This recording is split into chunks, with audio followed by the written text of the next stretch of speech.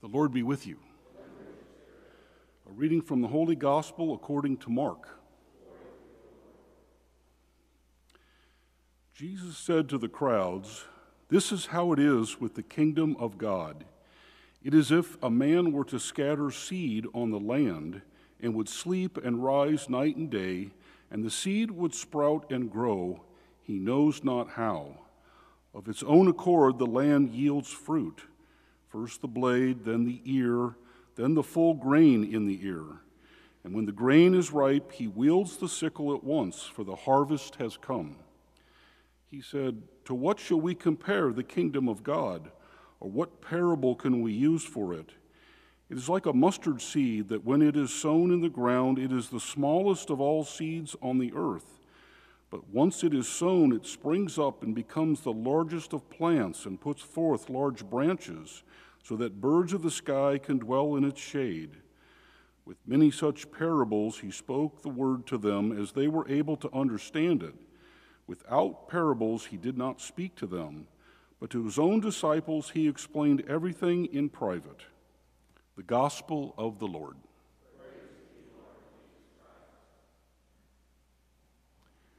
Well, good morning. Our Gospel really talks about the hiddenness of God, the things that he does, his own will that happen. We participate, but we really have to look at the big picture to see it oftentimes. And really our feast day today, St. Angela Merici, she was the foundress of the Ursuline orders, which we know really well. Years back, many of us will remember Sister Kathleen and Sister Helen. So they were with us for a long time, and we really saw a lot of what the Ursuline sisters were about, and really their focus in education. So Sister Angela had a vision that God gave her about creating a company of women, that he wanted to continue his work. And so after 500 years, 1,800 sisters, nuns, are in 37 countries on 6 continents. That's the hiddenness of God and what he does. That's a beautiful view of how he works. Now, yes, every day there is struggles and work and all that, but you see how that has endured, has grown. That really takes us to our first reading about enduring. So I looked at the definition, English. Let's not confuse the issue and look at some other language. English makes it interesting enough. The fact or power of enduring an unpleasant or difficult process or situation without giving way. As an adjective, and really we get the feeling of this, you'll see this, denoting or relating to a race or other sporting event that takes place over a long distance or otherwise demands great physical stamina. Endurance. Really, the question for us this morning is, what are we each enduring? What is it that we are continuing to endure? That's not pleasant, but we continue to endure. That's really the message from our first reading. It's really the message of the gospel, too, because God's working in us, this endurance. Depending on what the prize is, the prize could be something that we're enduring for, or the prize could be large. It could be kids, a loved one, a loss, all those things that we're enduring that maybe the prize is far off. So it's not an attainable prize immediately. When we think of those types of situations where we're enduring, I think of Mother Teresa. That enduring that she had for really the thirst of Jesus for souls, caring for the poorest of the poor, in the midst of really people that had apathy for the dying. They didn't care. And she saw this every single day. And she just kept pouring herself out for this mission she was on.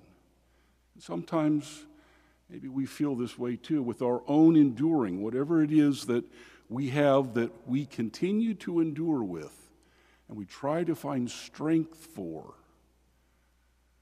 Well, apparently she had found a poem that she really liked, and she put it on an orphanage that she had. And it's really a remarkable poem. It says, "People are unreasonable, illogical, and self-centered. Love them anyway. If you do good, people accuse you of selfish, ulterior motives. Do good anyway. If you are successful, you win false friends and true enemies. Succeed anyway. The good you do will be forgotten tomorrow. Do good anyway. Honesty and frankness make you vulnerable. Be honest and frank anyway. What you spent years building up may be destroyed overnight.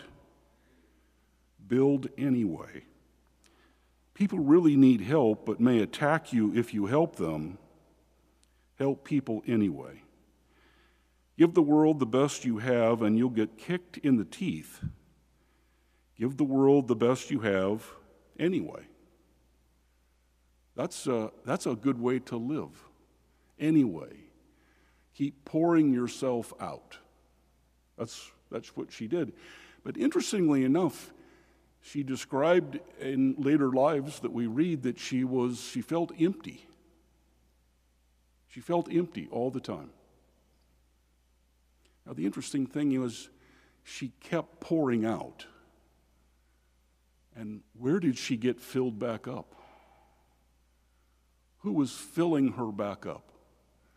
She felt empty, but yet she had energy to keep pouring herself out. Well, she knew the power of the Eucharist. Jesus up here says he's going to pour himself out for us.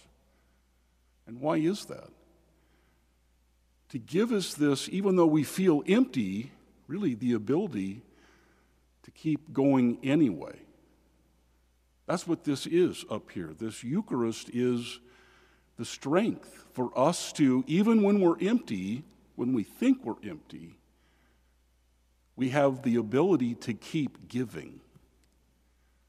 Mother Teresa had this quote. She said, "If I can give you any advice, I beg you to get closer to the Eucharist and to Jesus. We must pray to Jesus to give us that tenderness of the Eucharist." That's what we're here. We have to keep reminding ourselves. We feel empty and we think, oh, I need to throttle back and not give myself. We need to give ourselves anyway. We need to endure. That's what the message to the Hebrews says. The prize is really the Eucharist to help us keep giving. That's the prize, that we keep giving because he fills us up. That's where the energy comes from. That's where our ability to keep giving even when we're empty. Let's stand and